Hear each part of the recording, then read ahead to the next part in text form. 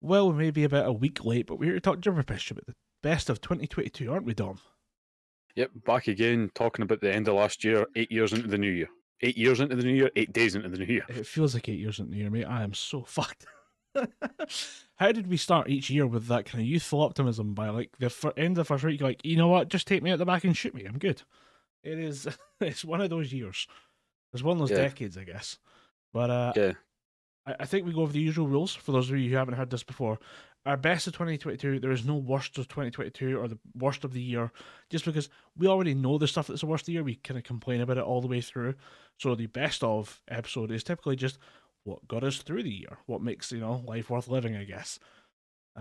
So we normally go through a couple of categories. We start off with a life lesson that we learned in the year, and then we have our favorite album, movie, book, a TV series, a comic book or manga, and then a game that we liked this year.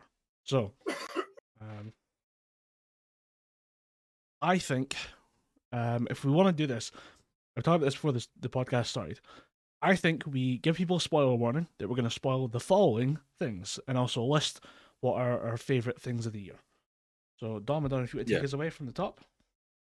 Yeah, I'll go for it. Like I said, we always try and start with a little nugget of inspiration, I guess. Although, why the fuck would you be looking at two random Scottish assholes on a podcast for inspiration? But yeah, last year it was all about me learning, just take a bit of a break. It's all right if you're like burnout is a thing. So if you want to take a break, don't feel guilty about it. I think this year I kind of did the opposite of that, and it's just just keep plugging away because day after day it's going to get a bit of a grind. And as I don't know if I've said on the podcast, I'm currently unemployed, and then trying to find a job has been a major fucking hassle. So I just keep going, like put one foot in the other, keep the journey going. All those other fucking inspirational things, all those other like, bullshit posters that you see hanging in people's offices and crappy American sitcoms, like hang in there, dude. I like the idea That's of you sitting there with a hang in there puppy because you would never have a hang in there kitty poster. nah. Although, just when you talk about cats, a random thing happened to me last year. Apparently, amongst one of my friends that I play Pathfinder with, the tabletop RPG Pathfinder with, I hate cats because I'm allergic to them. That's I've got an nothing against understandable, cats. understandable Like, position. You know, they make you physically ill. yeah, it's an understandable position if I hated cats. Like, nothing against them. They just make me sneeze and they make my eyes feel all itchy and sore. That's it. No issue.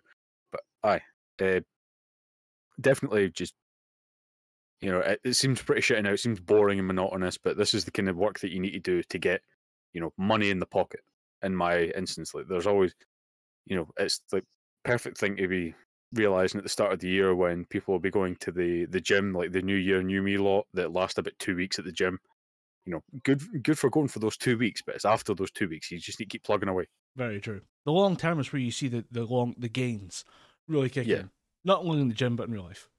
yeah, but and no one sticks in with it. But and definitely in 2023, I'm just going to try and stick with things. Like I've got my law degrees at this point. I officially got my second degree piece of paper through the door at the end of last year.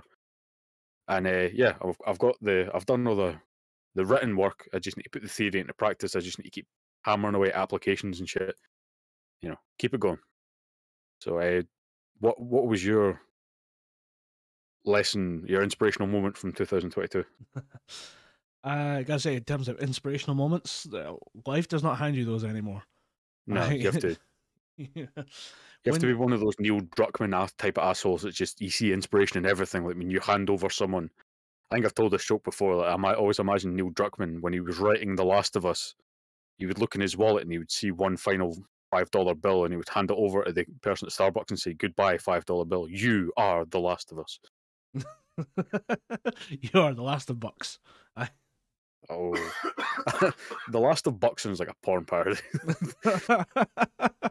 Oh, starring Buck Angel. Yes, here we go. Right, boys, let's get on this production. I can hear Colin typing away in the background. He's taking note of that one.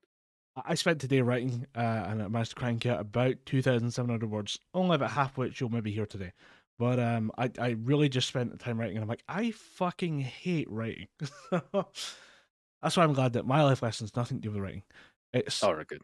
it is general, it is vague, and it is to seize the opportunities that life puts in front of you. I really think about the last 2.5 years as being lost years of life. How many of us actually follow through in our kind of COVID like hobbies and projects? Like how many of us are still doing that or using that skill? I didn't actually Yeah, set a COVID hobby or project because I knew, knowing myself, I wouldn't keep it. I would not be able to keep going with whatever little idea I thought might be good for me in the long run. And I just let the last couple of years happen. I put my nose down to the grindstone. I kept plugging away at work, kept myself fit, kept myself mentally healthy, and that was it. It was kind of survival mode for 2 years, 2.5, maybe even 3 years. And I feel like that's a lot of lost time because I could have, I could be 2 years into learning a new language, doing a new cooking style, maybe better at like filmmaking or writing, or maybe writing be less painful at this point. And I didn't. I had all these little throwaway ideas pop up in the last couple of years because I'm still mentally active, still creative and stuff like that. But I take those ideas, I let them sit there in my head, spend a day imagining how it's all going to pan out, and then never actually write any of it down or follow through on any of it at all. And I noticed this when it came to making YouTube videos last year. I made a couple and was kind of happy with them, worked a lot on the edit of stuff, didn't really see the success, and then dropped every project after that immediately. Enjoyed myself making YouTube shorts because I find them fun. But beyond that, there was nothing that I actually seized any opportunities on. So, I mean, I tried to kind of fix that towards the end of last year. Don't know how it's going to turn out, but we'll see. But I think that what happened was, and this is something I noticed with my work, is that I got my head down, focused on my little plot of land, my little square, my little issue, and ignored the broader picture and the opportunities therein. And I think, I'd like to see where I'd be if I capitalized on every chance, but we'll never know because I never took those chances. yeah, I- I'm a little older and a little wiser, so maybe there's a chance for me to do it now, but we'll see. And that's yeah, it's a chance to take chances, I guess. So that's my yeah. plan for 2023. I think everyone had a bit of that during COVID. Mine was I wanted to. I had all this time in the house. I did one of the things that I knew I was going to do. I was determined to save a lot of money during COVID, which I did. I saved, yeah, uh, so yeah, save money, use that to get my diploma, and then my other part two of that was I was determined to get back into shape. So I was absolutely determined to start losing some weight. But then, as we got into the way of the sort of COVID shopping things, where it wasn't just buy stuff while you can, it was just stock up where you can. I began to just start stockpiling garbage, bottles of Dr Pepper, Monster, sweets, and I found myself just sitting in the house watching whatever shit was on YouTube, and then just pigging out. And because I wasn't at the rugby or anything like that, that had stopped. The only time I was really leaving the house was going to uni when that eventually opened back up twice a week or whatever it was. I just found myself ballooning out again. I was like, okay, that completely fucked that. So I completely understand where you're coming from with the whole, take advantage of the situations or take advantage of the moment. Mm. So with our wisdom and party, let's quickly just rattle off the names of what we're going to discuss in the coming hour, 2 hours, or whatever it takes to podcasting. So I'll go first. My album of the year, Ghosts Impera. My movie of the year, Perfect Blue. My book is going to be the Witcher series, Lady of the Lake. Series is Cyberpunk Edge Runners. Comic book and manga is 5 centimeters per second. The game is Elden Ring. And Dom, what do you got? I have for album, I have Clutches, Sunrise, and Slaughter Beach. I actually took it up a step further and I picked out a favourite track from that, but we can get into that as we talk about Mm-hmm. that. For film, I went with The Batman by Matt Reeves. For book, I kind of cheated slightly and I put Uzumaki. Nice. For best series, I put The Sandman. I picked the best episode out of that as well, and we'll get into that. For comic book, Chip Zdarsky's Daredevil. And for game, I went with Xenoblade Chronicles 3. I also picked best podcast if we want to get into that. I could maybe pull out a few ideas for that one. I'll need to think of one if I can pull that out my ass fast enough. And my Fair brain enough. won't Yeah. think. Well, my the best podcast that I found last year was a podcast called Dark Dice. It's a Dungeons and Dragons actual play podcast. Hmm, good. There's a lot of people getting into D&D podcasts, obviously with this Critical Role, but for some reason, a lot of people recommend it's like Dice Daddies or something like that. Oh, Dungeons and Daddies or whatever the Dungeons hell and it is. Daddies, yeah, there we go. There's a there's a lot of them. I'm not gonna lie, folks. In the COVID years, it was very tempting to set one up ourselves, but I felt like there was too many. I didn't want to actually commit to doing a D&D podcast, but we knew we're as bad as we are at recording the main podcast. Scheduling a second podcast with me, Dom, and a bunch of other people would be an absolute disaster. I will pick just because I'm still somehow on my. Yeah. Actually, I was gonna say I'm on my history kick. I'm on my movie kick, and it's the Video Archives podcast, which is hosted by Quentin Tarantino and Roger Avery, and it is just two old friends talking about old movies you've not seen before. So there we go. We're gonna spoil these in the coming hour or so. So if you'd like to stop, go check out some of those names that we mentioned, and come back here after the music plays.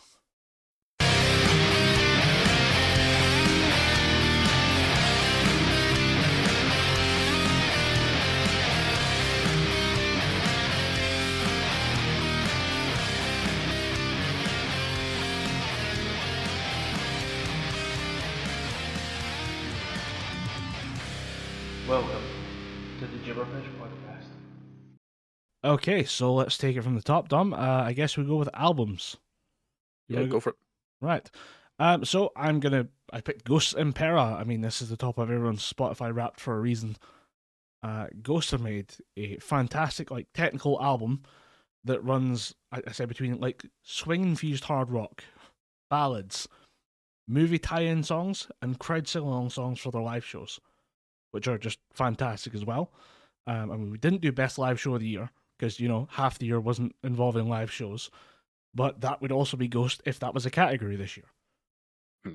The band always has this kind of theme of like a religious experience, and I'd say like it's always been part of the band's look, the costumes, the iconography. Obviously, it's very anti-Christian, being heavy metal stuff. So the parody that they make of, I say, like, we talked about the anti-pope way back in like season 0 of the show. It's very hard to show somebody the anti-pope and have them not freak out about it. So I always, if I'm ever recommending Ghost to somebody, I say start with the music because it's very technically impressive, very easy to enjoy. It's not as loud and shouty and screamy as some of the other bands I listen to, so it's easier to get people into it. I've actually watched about 4 or 5 different people convert from just being normal kind of metal music fans to being Ghost fanatics over the course of the year due to the launch of the Impera album and fans like rabidly supporting and pushing the band further out into public consciousness. So it's been good to see Ghost get bigger even in the time I've been following them, which is just like this year. Yeah. But the album and the tour really cemented it as being like this is a special band that I think will be getting even better and better. So I'm happy to have found them when I did, and eternally grateful to my brother and some friends who pointed me in the right direction to get into Ghost as a band. But yeah, the songs that are on Impera are really, really good. I'm trying to think of my favorite one. I play Spillways a lot to an absurd degree, so I'm gonna have to say Spillways. Hmm. How about you? What's is it Clutch Sunrise? Yep. The record is called Sunrise on Slaughter Beach. It's Clutch's latest record, the one that they were touring when I went to see them in November. Yeah, early November. And Clutch, as far as I know, have never been one to really change their sound all that much. They started off as quite a bit more heavy, then they went a bit more melodic as things went on. Not melodic, they went a bit quiet, not quieter. Fucking word I'm looking for. Christ. Podcasting is really easy, folks. Try it. Yeah, mellowed Uh, out, I guess. they went a different direction, we'll say that. A bit more melodic, a bit more country in a sense, because they are quite a country influenced band. They're all sort of American. Don't want to say Americana, but That's kind of the whole vibe is they do talk a lot about America, and there's a lot of politics subtext and stuff in their songs. Uh, but for me, it was just a really really good track. Another just steady, really good release from Clutch. My favorite track from that record is a track called Nosferatu Madre, and it's just a really fucking earworm of a song. It's like absolutely catchy. And when they played it in Glasgow at the O2 Academy, everyone just started kind of dancing in exactly the same way. They were just like kind of head bobbing to the music and just it was kind of hypnotic. But even when you listen to it on through headphones, like on Spotify or whatever your streaming app of choices, you kind of get that sort of hypnotic vibe to it. Funnily enough, that it is called Nosferatu. It has Nosferatu in the title, but yeah, I would highly recommend any album by Clutch, but specifically their new one if you want a kind of gateway into Clutch. So I think now is time for movies. Yeah, I'll take this one because if you're watching this on YouTube, if you're listening to this on the streaming services, it's absolutely no surprise that mine was the Batman by Matt Reeves. I always say the measure of a good comic book film is if you can, while watching it, you realize where the inspirations come from. Mm-hmm. And just watching Matt Reeves' Batman, you could just tell, okay, that's Long Halloween, that's Batman Year One. Like, you can just tell that someone cracked open a comic book to make this series or make this film or whatever project it is, and you can tell that Matt Reeves definitely did his research when he was making this film. Film that was controversial at best when it comes to casting because it was just why the fuck is this person? Why the hell is the twinkly vampire man? Why is he Batman? Why is Commissioner Gordon now a person of color? All these different things, and I think controversy when it comes to Batman films just makes the film better because remember when Ben Affleck was cast, everyone's like, he's going to be a shit Batman, and he was He a was really shit good as Batman. Daredevil, who'd be shit as Batman. You're like, Yeah, this is different. He's a different guy, like a decade removed from that thing he sucked in. Same thing happened he's with like, Robert Pattinson. yeah, same thing happened with Christian Bale, Robert Pattinson, Michael Keaton. Well, we won't talk about George Clooney because he deserved all the hate that he got for that film. Uh, but when it came to the Batman, expectations were low because oh, it's the fucking vampire guy, and it's Colin Farrell as the Penguin, and it's no one gives a shit about this film. Then when it came out, and people would just shut up. They're like, oh, okay, Yeah, this is I this mean, is a movie. This is cinema, as they said. you can tell me that that's Colin Farrell as the Penguin right now. Having seen the movie and having seen him credited, and I still don't believe you. Yeah, It's not it, possible.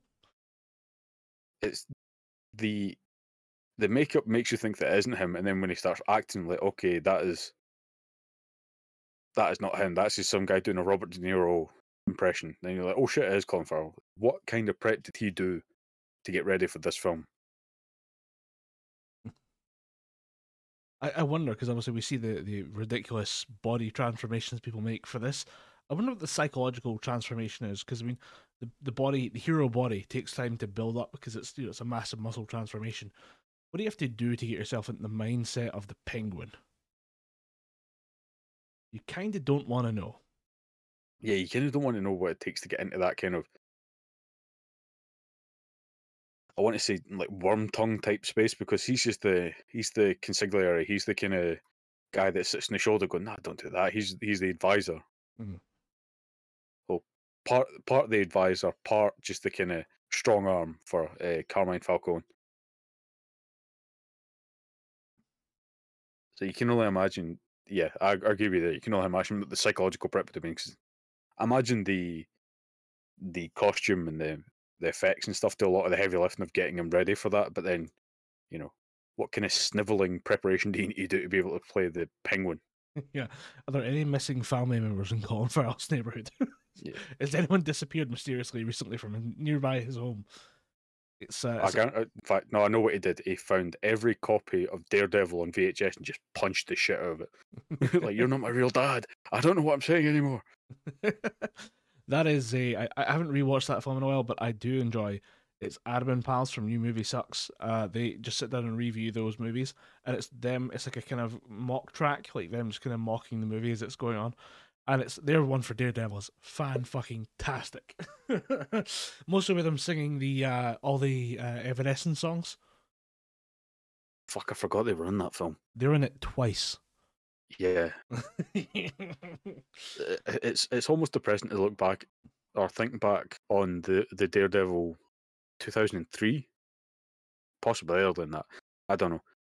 Look back on that old Daredevil film and just think that Ben Affleck fake pretending to be blind is not the worst part of that film. I had to tell somebody at work because I didn't realize how young the people I'm working with are these days. But they said something about Daredevil, and I said that's not the worst Daredevil acting. I think we're talking about She-Hulk, and they were like, "It just seems like a weird thing to happen for Daredevil." I said, "Actually, no matter what happens, it's never going to be the worst thing that happened to Daredevil. That'd be the movie." And she's like, "No, it's a TV show." And I'm like, "No, child, it's a fucking movie and a fucking disaster at that."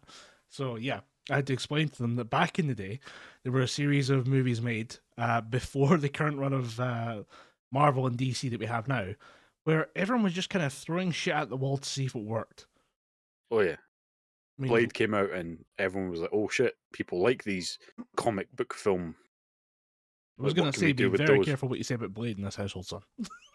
No, I mean Blade 1 is good. Blade 2 is a pile of shit. Blade 3 can die horribly. Blade 3 But is one of the worst things I saw as a child growing up. That is.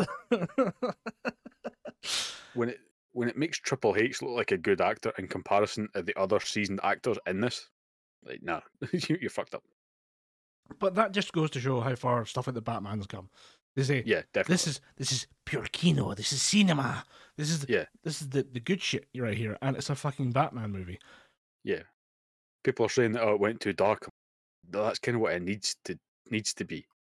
Yeah. A That key part said, of, as I say, a key part of Batman's design is dark shadow, and yeah. that's on purpose. I mean, don't get me wrong, it's not a perfect film. I do have some issues with it. For example, Joker doesn't need to be there. Let's give someone else. Let's give another one of Batman's rogues gallery a chance to shine. Let's just put Joker in the back burner. You reinvented Riddler. You made him quite terrifying. Yeah, But then you've went and brought the Joker back. We don't need that. Just have him be there in the background to just, you know, I would piss argue off and terrorize Batman. you But don't need to know he's there because it's Batman. We all kind of know he's there, lurking somewhere in the background. yeah, you just need to know that he's lurking somewhere. A little more than I mean, I think of like the Batman Arkham Knight games where you would have like a little pair of like chattering teeth. Yeah. And you have to go find and smash all the chattering teeth. See if they left one of those little chattering teeth wind up dolls somewhere in a scene. I'd be like, fuck, the Joker's around. Yeah. Leave it for the obsessive nerds to find the Joker stuff. Stop just shoehorning him into everything, please. Yeah. And I think, like most Batman fans who've had to sit through,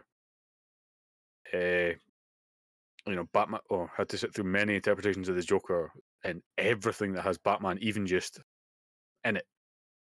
I kind of feel that they always say, "All right, Joker's here or Batman's here, so we need to put Joker in it." Like, can we just move on? Let Joker have a rest. I hope that, I mean, I wouldn't count the Joker's really being in there because he's there for like a scene. If you took him out of that, it doesn't affect the movie. Therefore, it's a good Batman movie without the Joker.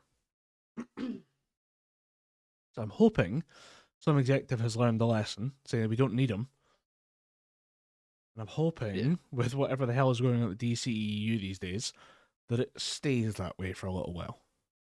I'm hoping James Gunn, because a lot of people were saying that James Gunn was having talks with Matt Reeves to try and get his version of Batman to join the mainstream DCEU so that he can join the Justice League and stuff like that. Luckily, James Gunn came out and said, "This is all bullshit. I'm happy for him to continue as is. That he's not going to touch Matt Reeves' vision for the Batman and the Batman series that are coming out." But I'm kind of hoping he has a word in Matt Reeves' ears, like, you don't need to use Joker, right? The old guys are out. I'm not going to make you use Joker. You can replace him with whoever the fuck you want. Yeah, we could talk about that whole thing for hours. Yeah, it'd just be but very you confusing. have a film that you want to talk about for this year. Yeah, this is a cheat. Or last year. because I'm nominating a rewatch of a film I've seen about 4 or 5 times. So it's a movie I already loved, Perfect Blue by Satoshi Kon. So we Mm. discussed this movie, I think, before on the podcast. I got the opportunity to see it at Scotland Loves Anime, where a Mm. bunch of nerds rent out a theater and screen anime for an entire week, and it's fantastic. And I want to use this as a platform to advocate for watching anime in cinema because I've done more of that this year than I have in any other year. And I'd say Perfect Blue was the best possible experience because it's a horror film where you have a girl called Mima. She is leaving a pop idol group in Japan. Now, this is obviously people who show up and do these like radio performances. They have a couple pop songs come out. They are an idealized version of a pop star, and they garner this rapidly loyal fan base that can occasionally devolve into stalking. I say occasionally, more often than not, you'll find there's some kind of stalking story at least once a year related to an idol group. One of the girls in the group, Mima, wants to start her own spin-off career as an actress, but she's to leave Sham. They announce this live at a public hearing, and it all goes horribly wrong. There is a massive backlash against her, and she finds out that she is a stalker who is furious about the kind of new adult dark nature of her career after a life spent as like a pop princess. So he begins to stalk her and trying to ruin her life.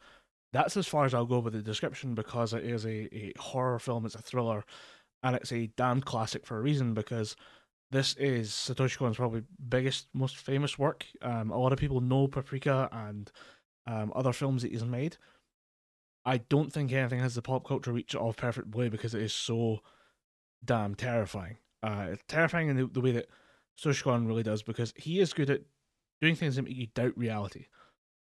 I can't think of another film that I've seen that makes you question whether or not what you're seeing is actually true or what's real. And I recommend it to anyone who's not an anime fan. Who's like, oh, it's a bit weird. It's a cartoon. How can it be a horror film? This is a horror film in a very psychological sense that I really, really enjoy and highly recommend to anyone who's got the 90 minutes it takes to watch one of the best films. And seeing it in a cinema with a crowd of people who'd mostly never seen the film before was just the best experience I could have asked for, really.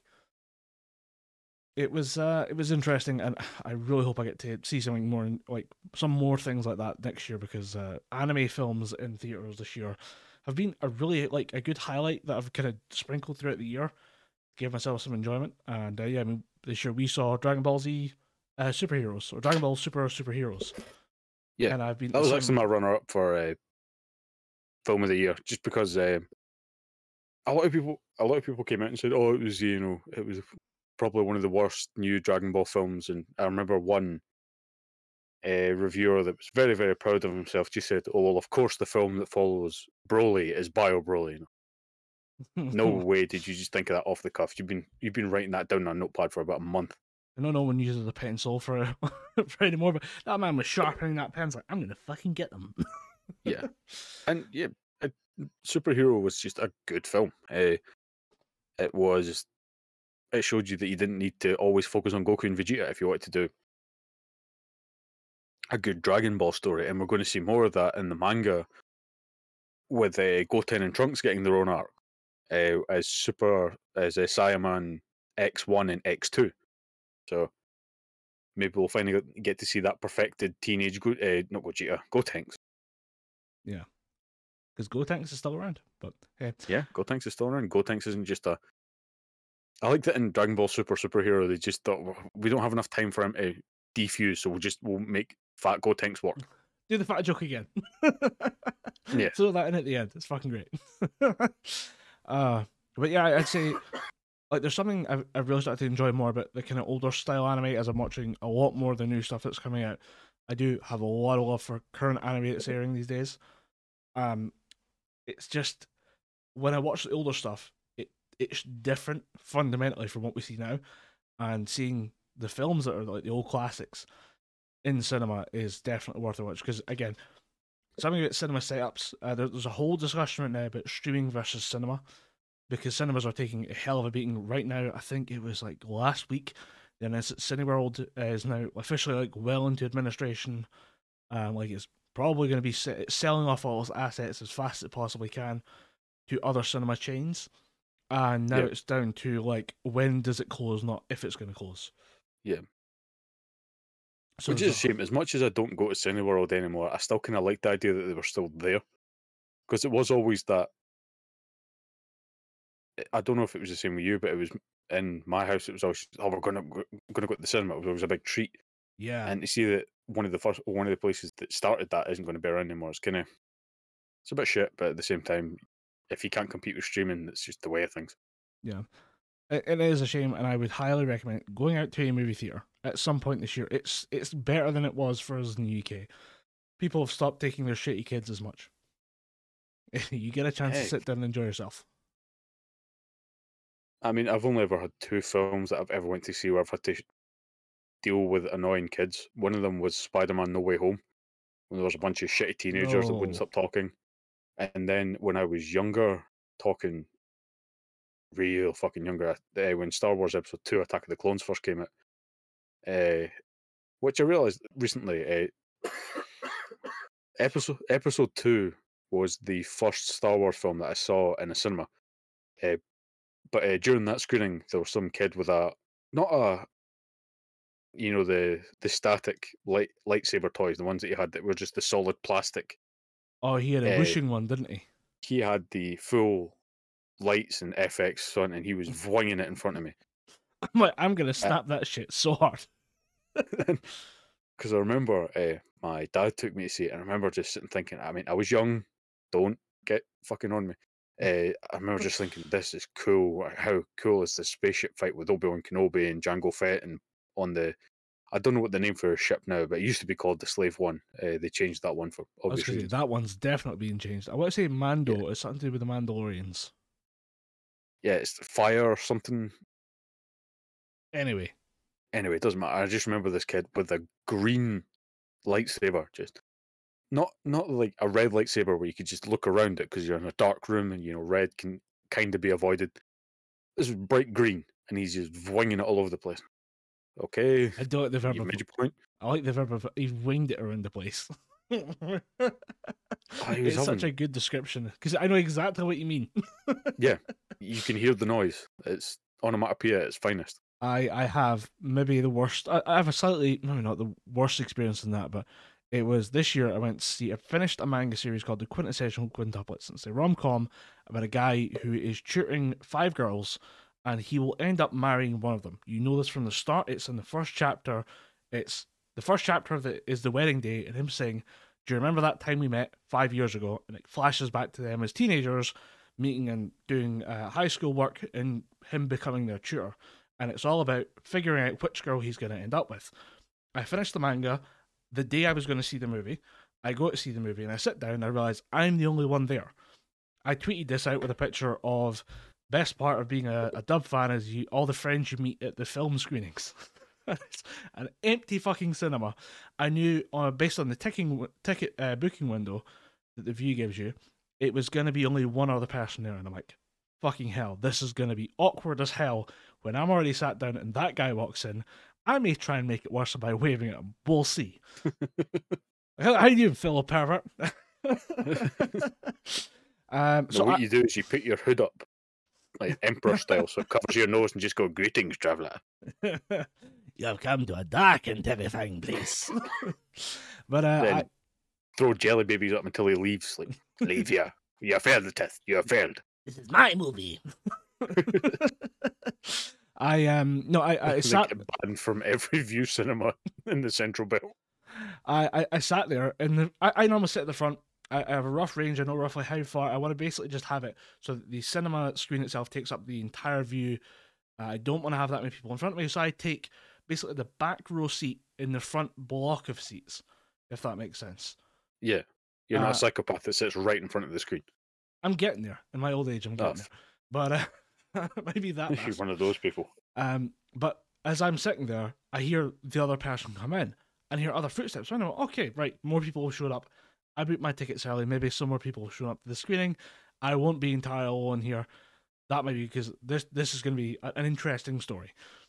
And in walks like this guy he's like 18, and 4 of his mates, and I'm like, oh fuck, what is this? Like, this isn't like it's not ecchi. It's a little bit ecchi. It's not like rude or anything like that. It's not a weird series. It's something you could possibly show to, your parents. But at the same time, I am now officially the oldest guy in this screening that I know will contain shots of anime girls in bikinis. I'm in trouble. But as I'm walking past, I hear one of them go, "Mate, this better not be cringe." I'm like, buddy, you're watching an anime movie. It's going to be a little bit cringy. And I'm like, I'm not going to say anything about it. I don't want to interact with teenagers. They're just shit anyway, so fuck them. I'll ignore Yeah. that. But I happen to glance back and see them immediately as they're waiting for the film to start. The guy starts Fortnite dancing in the cinema. Buddy, you cannot call this movie cringe if you're Fortnite dancing in a cinema and filming yourself for TikTok. Fuck off. I'd have just taken whatever beverage I had in my hand and whatever snacks I had and just wrapped them round my knuckles and just punched the living shit out of them. I'll go to jail. I'll take the time. Your Honor, in my defense, he was Fortnite dancing. Acquitted of all charges. Acquitted of all charges and given a ton of money in as a reward. We apologise for inconvenience. Also, side note, you know how there's a whole thing of like, oh man, like cardboard straws suck? Cardboard straws with a milkshake are impossible. Oh yeah. I considered leaving the cinema to go buy a metal straw and come back. It's like, fuck this. Yeah, I remember going. Fuck them fishes, fuck them turtles. We're killing them all. Yeah, give me a plastic straw. I remember going to McDonald's funnily enough, after a trip to the cinema. I think I might have went to see Wakanda Forever, and I'll get a milkshake. I'm feeling quite like a milkshake. And then they gave me a cardboard straw, and I was like, all right, how bad can it be? It's like, because there's no, it doesn't fold the way a plastic straw does. There's no suction power to it, so you're just sitting there trying to draw like upon all your strength, like your fucking ancestor strength, to get one sip of strawberry milkshake. Odin, bring to me the strength of my ancestors that I might partake of this Oreo flavored delight. You're sitting there, your eyes fucking popped out, your nose is bleeding, like, give me one sip. And you know what, folks? That doesn't happen when you watch things at home. Go see something in a cinema. Embrace the shitty cardboard straws and the cringe of teenagers and go see something in the cinema. Right, go and see cinemas before they all disappear. So, question is, what do you see? Well, 9 times out of 10, that's based on a book. What do you have for books this year? Uzumaki, I believe.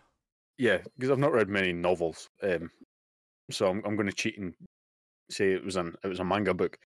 I've not finished Uzumaki yet, but when I've read it, I've not been able to put it down until the end of a chapter, and even at that, it's kind of a struggle because it doesn't overtly just break down into horror. You know, when you see sort of other horror films, there's a certain point where it stops becoming tension and just becomes out and out horror.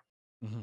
Uzumaki doesn't really drop that. It's every time you turn a page, it builds tension. Like Super Eye Patch Wolf, and his review of the Junji Ito books and Junji Ito TV series, saying the books have mastered that idea of building tension with each page, and that is why I've not been able to stop reading Uzumaki. And I kind of want to see I know they're doing a better animated version of it in black and white, so I kind of want to see how that's going to go, because some of the imagery in the book is fucking wild. So seeing that animated, I kind of want to see if they do it right, and B, I just want to see it animated because it is expertly drawn and it is creepy when it's static. So I want to see what it looks like when it's moving, and an artist's interpretation of it being dynamic. Yes, the drawings are fantastic. Ito's work is very detailed, and it's so good to, like, when you turn something and you're surprised by it. It's great to have that feeling of, oh shit, what am I looking at? Once the panic fades away, and you're left just enjoying this horrible, horrible artwork. You're like, oh, that's a nice way of twisting a knee behind itself. Oh, yeah, yeah. There is other series coming, and I almost borrowed my copy of Uzumaki, and as I said to you, all copies of my Ito work that I have fully available to you. I think Uzumaki is maybe the best one in terms of a narrative. I just say, like, there's this building tension that occasionally gets released by like a horrible page turn or something like horrific that you see. I think that the actual, like, the story itself is good at building up overall.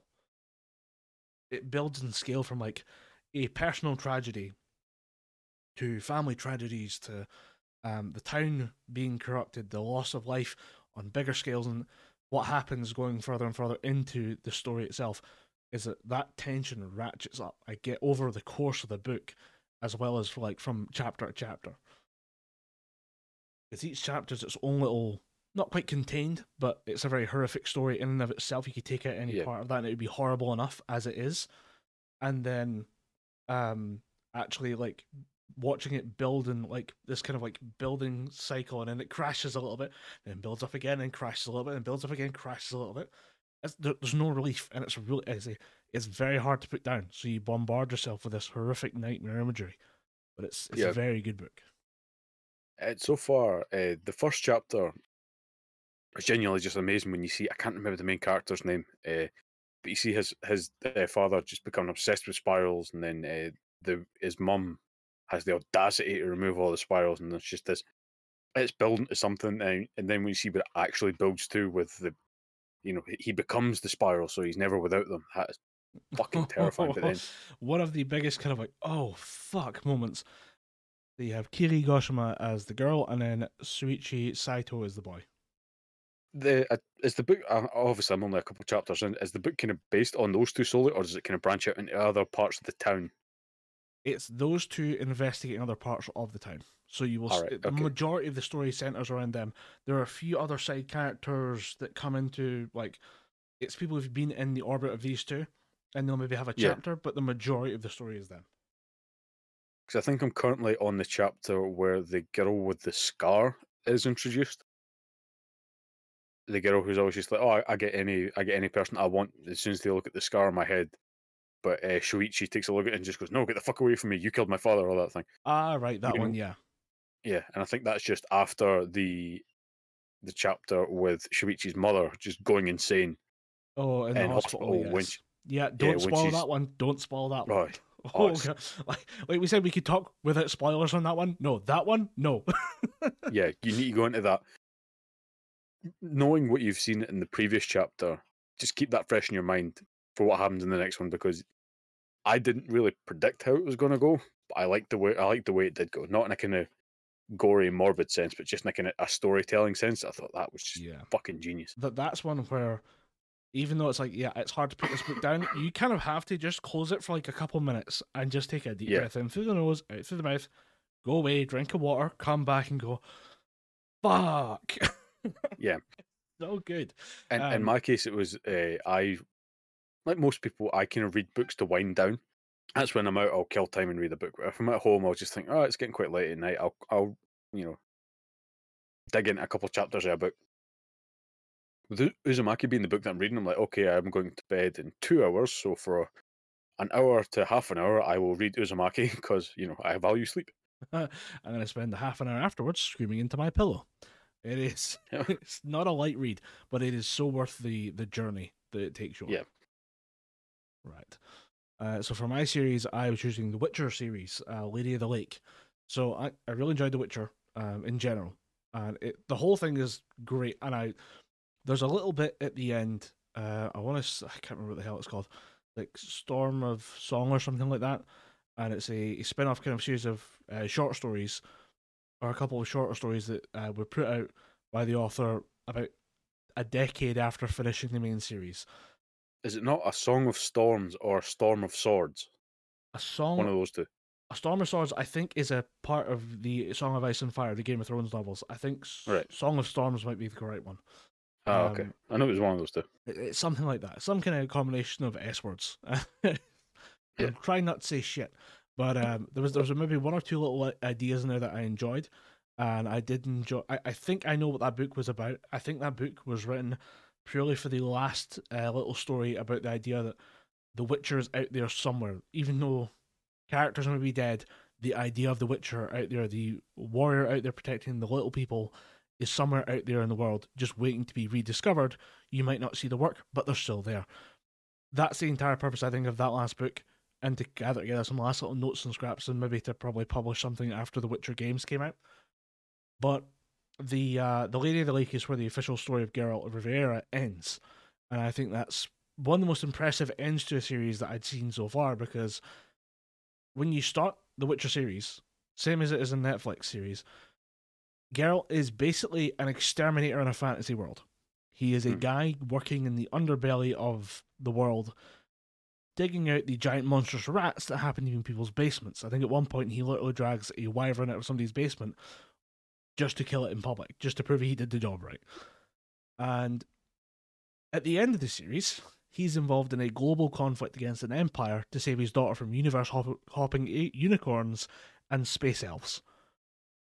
And somehow, the Lady of the Lake manages to wrap up that story perfectly. It is so well written in terms of taking the character beats that were important and tying them off, and making sure that the relationships were at the right stage to end, rather than just kind of leaving unrequited loves or half-finished questions. And there's something about the ending of The Witcher that is deliberately ambiguous in terms of its writing for like the immediate obvious answer of did certain characters survive what just happened. But I think that once you realize that the story is about storytelling, the ending makes a little bit more sense. There's hints dropped all the way throughout the book. Dandelion, or Jaskier in the Netflix series, makes a bunch of remarks about the power of like good stories and how it's necessary to twist facts in a good story to get a better tale out of it. And there's there's like little diary notes and stuff that he has. There's little diary notes that's used as like the kind of taglines of certain chapters that he has, including one that tells the same story from two different perspectives. The first chapter is the story of elves purifying the land by killing an elf, or humans purifying the land by killing an elf princess, and then the second is the lament of the elves at the loss of their princess due to human rebels. And it's like, it's interesting the kind of two perspectives side of the story, and that seems to be towards the end of the books anyway. That is more important than it was at the start, because at the start it's kind of like a kind of journal of what happened to Geralt, whereas towards the end it's more mythological. I mean, at one point, Ciri meets King Arthur. I'm like, how the fuck does that fit into the story? But it does, and it does in a way that makes a lot of sense. So, I mean, we talked about like you're saying you're cheating using a manga novel. I'm cheating using Audible. So, unless it's a manga, I can't read it basically. So I've been using the like the Audible series, which is narrated by Peter Kenny, to go through this. And Peter Kenny's very good narrator voice, but also is good at doing the characters. There's a little bit too good at doing the girl voices, but I'll let it pass because that seems to be a recurring thing in the audiobooks I like. Is that you'll have a guy doing the most masculine, uber macho, I'm the Axeman, killer of thousands voice, and then he switches over to, and I'm also the pretty little barmaid, and you're like, oh fuck. How did you do both? So yeah, I really like this series. I mean, if you want to know why Henry Cavill was so pissed off at the Netflix series, give the books a shot because the finale is definitely worth it. And that's going to be the biggest shame about that series on Netflix because it started strong. Now you're only going to get one more series with a guy who actually gave a shit about the main story. Now you're going to get someone else just who's going to do whatever. Someone that is going to go off to the dogs. It's going to be interesting because the way I think about it is maybe season 2 was as good as it's going to get because season 3 was enough to make him quit. But Yeah. we'll see. We'll wait and see till it's actually. I try not to judge these things too harshly before they're actually in my hands. Yeah, that's true. I mean, look at Rings of Power. It was all right. Yeah, it wasn't. It wasn't as bad. It wasn't as apocalyptic bad. If you took it outside of the realm of, oh my god, I obsessively read Tolkien every year, it was okay. So, and if you do read Tolkien every year, fuck you. Who has that time? who has the time? Unless you're his son, who has the time? Yeah, he's got the time to do it. But if you're reading all 3 Lord of the Rings books, The Hobbit and The Silmarillion every year, go fuck yourself. Right. Unless you listen to this podcast, in that case, you're welcome. Please tell us how you find the time. We would greatly appreciate it. I think we move on to Series. I started off the last couple, so I'll throw the mic over to you. The proverbial mic. The proverbial mic. I throw the aux cord over. So I'm going to pick Cyberpunk Edge Runners. Now, this is my favorite anime of the year. and that's been a hell of a challenge, given that I started my obsession with a show called Horimiya, and then Chainsaw Man took up my last 13 Tuesdays with the action event of the century, apparently. Edge Runners is different, though, because Edge Runners is a complete story, and it did it in 13 episodes, I want to say, or 12 episodes. And it's the story of David, who's a teenager who loses everything, including his mother, using cyborg upgrades to break into the criminal underworld, and with a kind of motley crew of fellow criminals, rises to the top of Night City's power structure. And then he gets smashed into pieces. Now, I put that information in there because during the trailers for this, you were told, as an Edge Runner, you're remembered not by how you lived, but how you died. And that is the most ominous foreshadowing I've ever heard in my entire life. I watched a video by a guy called Eyebrow Cinema. He makes very good video essays about movies in general. He did a very good one explaining why superhero movies are not to be equated to westerns in terms of market dominance, but then shows you how they're much more similar to the epics of Hollywood, stuff like Cleopatra, these things that ended the golden age of Hollywood back in the 50s, and almost resulted in massive industry change. He's very good at arguing from the broader industry perspective of that, but he decided to take a look at American gangster films, right all the way back from the 1930s, which is like this kind of classic, like when gangsters are still around, like actual gangsters are still roaming around the place with Tommy guns. They were making movies about gangsters, and he talks about the American love of these outside the system characters, and how they've continued on all the way up to like the 1980s and 1990s with Godfather, Scarface, and the Goodfellas, and then explaining how it all just kind of disappeared and faded away. But so much of what he describes as being part of a great gangster movie plays out in Edge Runners. I took a little kind of scrap of a note of like the stages of the story and key things that come up during the course of Cyberpunk Edge Runners. It's a guy dragging himself up to the underbelly of society, pulling himself out the muck and shit of the world by illegal means, committing violence and the violence of the world they live in, the rise to glory, the glory days, the decay, and then crashing back to earth with a tragic end. That is the outline of either Cyberpunk Edge Runners or a great mafia movie, and that's because they're one and the same. And I really like a good mafia movie, and somehow someone convinced Studio Trigger to animate that. Studio Trigger, I'm a massive fan of their work. I didn't quite get it to begin with, like years ago when I first got into anime, but now that I see their like strange, stretchy style with this like very good eye for layouts and different like angles and ways to approach storytelling, their kind of fast cut editing, aggressive sound design, and just a great voice cast as well. Giancarlo Esposito shows up in this as the kind of the mob boss, and it's fucking terrifying. But that's the kind of standard of voice acting that they got in for this Netflix series. By the time it's all done in this kind of self-contained story, after you get to the end of episode 12, it is heartbreaking to watch it all unfold as it does, but it is a great ride. It is going to be one of the great introductory shows that we have for newcomers coming into anime, that we can say, oh, if you want to watch something that's a great example of the medium, check out this series. Don't worry about the video game. It's not related. You don't have to touch it. It's self-contained, I promise. But once we can stop having people crying about the song I Really Want to Stay in Your House, I think we can start to discuss how big that series is.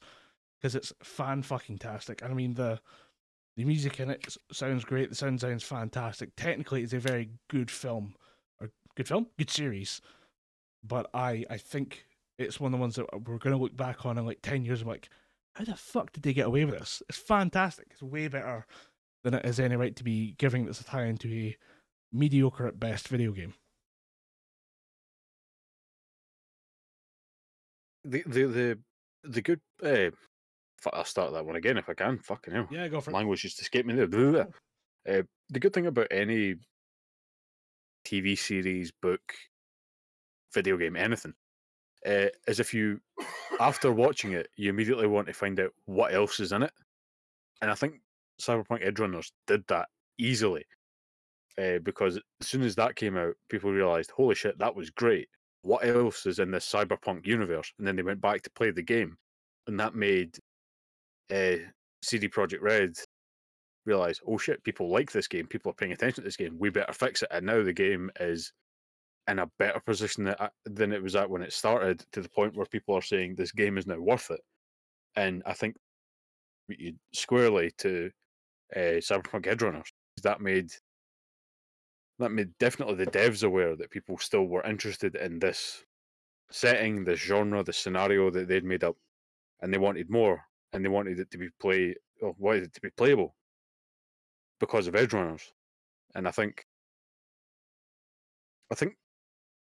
it was the only franchise that really did that this year. Because if anything, if you look at other franchises like Rings of Power, that made people kind of shy away from Lord of the Rings, thinking, "Oh, well, if that's in the current Lord of the Rings universe, I kind of want to step away from Lord of the Rings universe." Cyberpunk did the opposite, Yeah. bringing people in.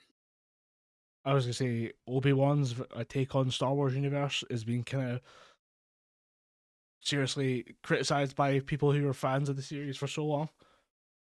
It's taken another season of Mandalorian and then Andor coming in with like the grown-up version of Star Wars to kind of revitalize that. Yeah, and I think Obi-Wan, if it got a season 2, it would get better. But the first 4 episodes of Obi-Wan were a bit.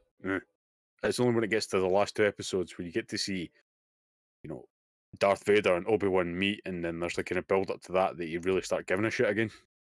But it's just a bit of a slog, and not at all what people expected. It was just cool to see Ewan McGregor as Obi-Wan again, and I think that's what drew people in, just nostalgia. But I think with shit like Cyberpunk, it's something new. It's something. Fair enough, you might have seen Cyberpunk shit before, and you've definitely seen anime before, but this did something new with it. Like you said, it was a bit more of a classic take on anime, in the sense that it was more of a classic story, Yeah, just done with Studio Trigger's weird as hell cool animation. it's way more like it's a classic story, the classic gangster story told by Studio Trigger deciding to just go balls to the wall. And when they do that, things happen that don't happen with anyone else. It is an insanely talented studio of people who make fantastic shows that take a little bit of getting used to, but at the same time, you can't help but like you fall for it once you're in, and then once you're out of it, you kind of there's no getting out of it. Basically, once you're in, you're in with Studio Trigger, and it's funny that you mentioned them like basically saving a game, because one of the things they're famous for is that when they started making, or when they made Kill la Kill, it was described from back in the day as saving anime. So they've saved anime and saved a game studio. What's next for Studio Trigger? Maybe they can. No, wait, Studio Trigger didn't animate One Punch Man. That was Studio Madhouse, wasn't it? That was Madhouse. Although I do think Studio Trigger actually took part in the Star Wars, what do you call it? What's it? What's Visions, the yeah. Visions? Yeah, I think they were in there somewhere. Yeah, they were in there, and the less said about that series, the better. Because even though some of the episodes looked good, they were all just complete garbage. I'm Did sorry, not like Neil Star Wars Patrick Visions. Harris used a gay lightsaber to cut a spaceship in half. Fuck you. And it was still boring. Actually, I think it was Studio Trigger that did the Neil Patrick Harris episode. Yeah, Yeah, that makes sense. because I think that was called The Twins. Yeah, that is that. Every time you see a Trigger project joint, that's the most Trigger shit I've ever seen in my entire life. And then Yeah. they make another thing like, oh fuck, that's the most Trigger shit I've seen in my entire life. So it's currently tied between Promare and I would say Cyberpunk Edgerunners for the most Trigger shit I've seen in my life. But they're fantastic. They do great work, but it's so outside of what you expect animation to be able to do. And we've talked about a favorite episode. I'd actually put the last episode as my favorite, just because that is the culmination of everything that comes before it. There are some great points that build up to it before then, but I think they put everything on the line for that last episode, and it shows. So yeah, pick the It last is a series episode. that I'll need to watch, because I think I got maybe 10 minutes into one episode, watched it quite tired, and was like, you know what, I'll put this on the back burner, because I did buy Cyberpunk. I think I actually bought not the limited edition. I think I bought the collector's edition steelbook, and I think it was only about 40 quid or something. I didn't pay full price for it. Fuck that. But I'm yet to find someone who did and who has not like refunded it, because I do eh, remember I that Sony were offering refunds for Cyberpunk Edgerunners from the PlayStation 4 store because it was so unplayable. I know one person that bought it on a PlayStation 4, and they said it was playable. People just need to stop being bitches. And I'm like, how bad can it be? Then I seen some people playing it on old gen hardware. I was like, yeah, my old Xbox One original is not going to be able to play this. I'm just going to wait to get a Series X, and I haven't went back to it because other shit comes in the way. Right, what was your series of the year? You said Sandman, I believe. Yep, I'm going to mention a runner up here because when I start writing shit, I always just thought, oh, I like that as well, so I can include a little runner up category. Yep. I did start watching, sticking with the anime theme, I did start watching Bleach Thousand Year Blood War. Oh shit. Story wise, it's your typical anime fare. Bad guys show up. They're stronger than every other bad guy that appeared before. And for some strange reason, their secret power happens to affect everybody except the protagonist. But the protagonist gets his ass kicked so badly he has to go back to square one with his training. Uh, but the animation that they use is absolutely astounding. It's kind of what I hope Dragon Ball Super 2 is going to be like, the fabled Dragon Ball Super 2 when they bring that series back. I want it to be I want it to look like Dragon Ball Z, but like they've just made incredible advancements with the animation. I want to see cool particle effects. I want to see cool energy effects, and that's what Bleach Thousand Year Blood War does. See, They take that's the old, interesting because I've been told to watch it based purely on the animation side of things. Apparently, Bleach itself is now airing on Disney Plus, which I went and checked. I'm like, oh shit, it's actually there on Disney Plus with its dub. yeah, Fuck, all I may have all to the watch dub, Bleach now because I never watched it growing up.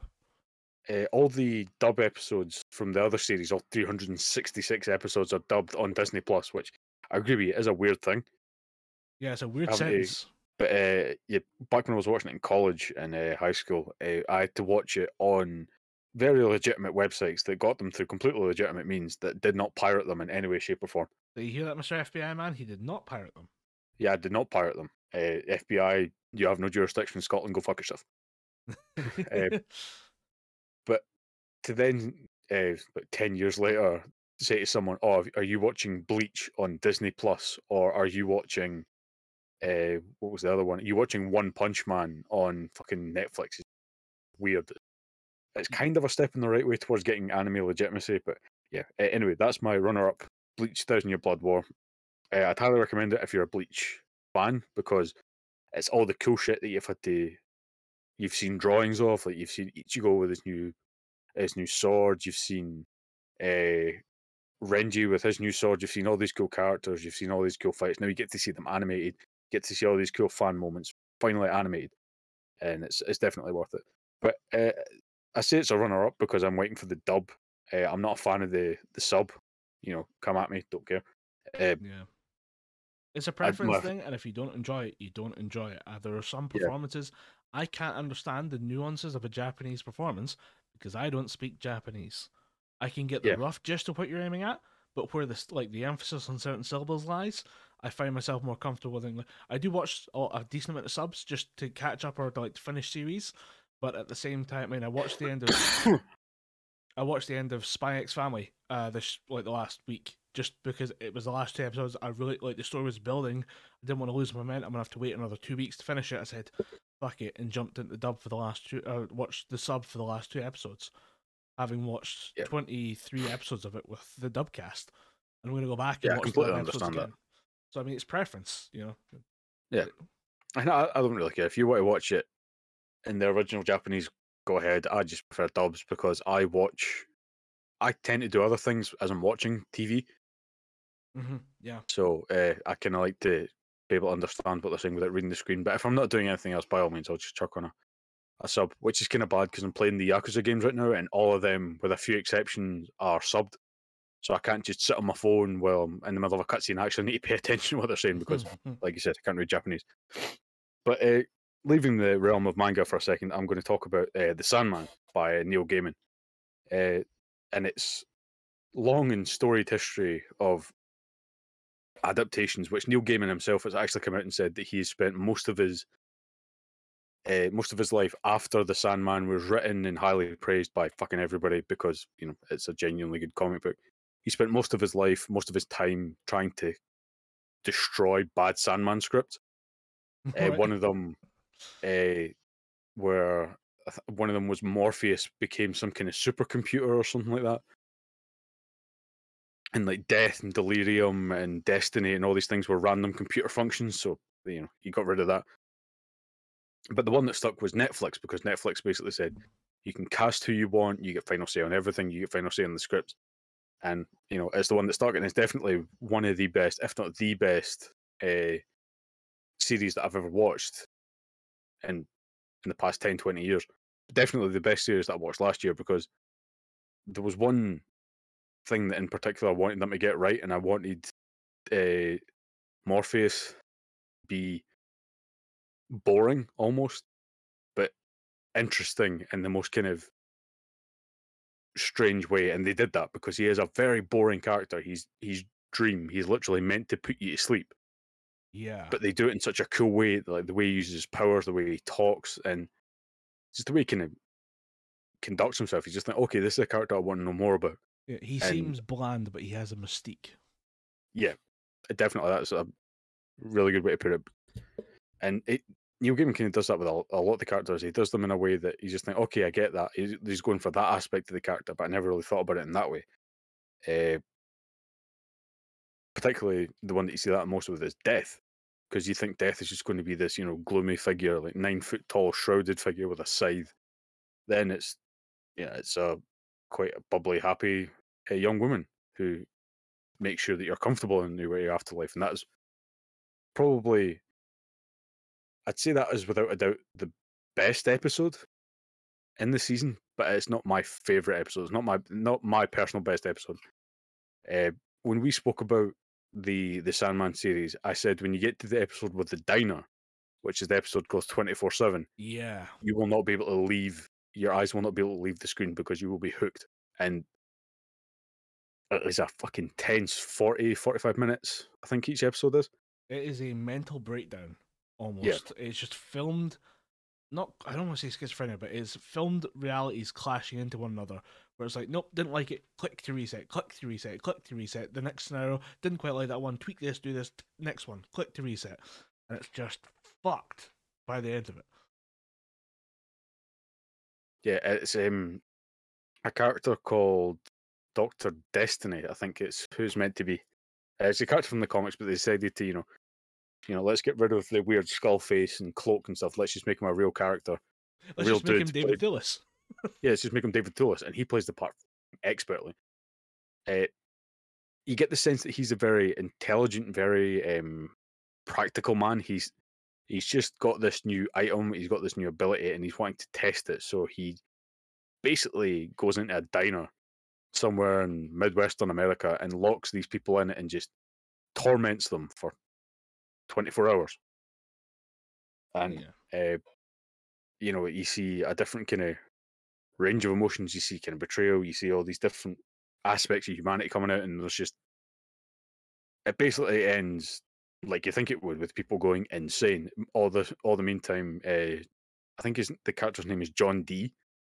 It's just watching, kind of going, fascinating. It's kind of a weird sociopathic experiment that he's conducting.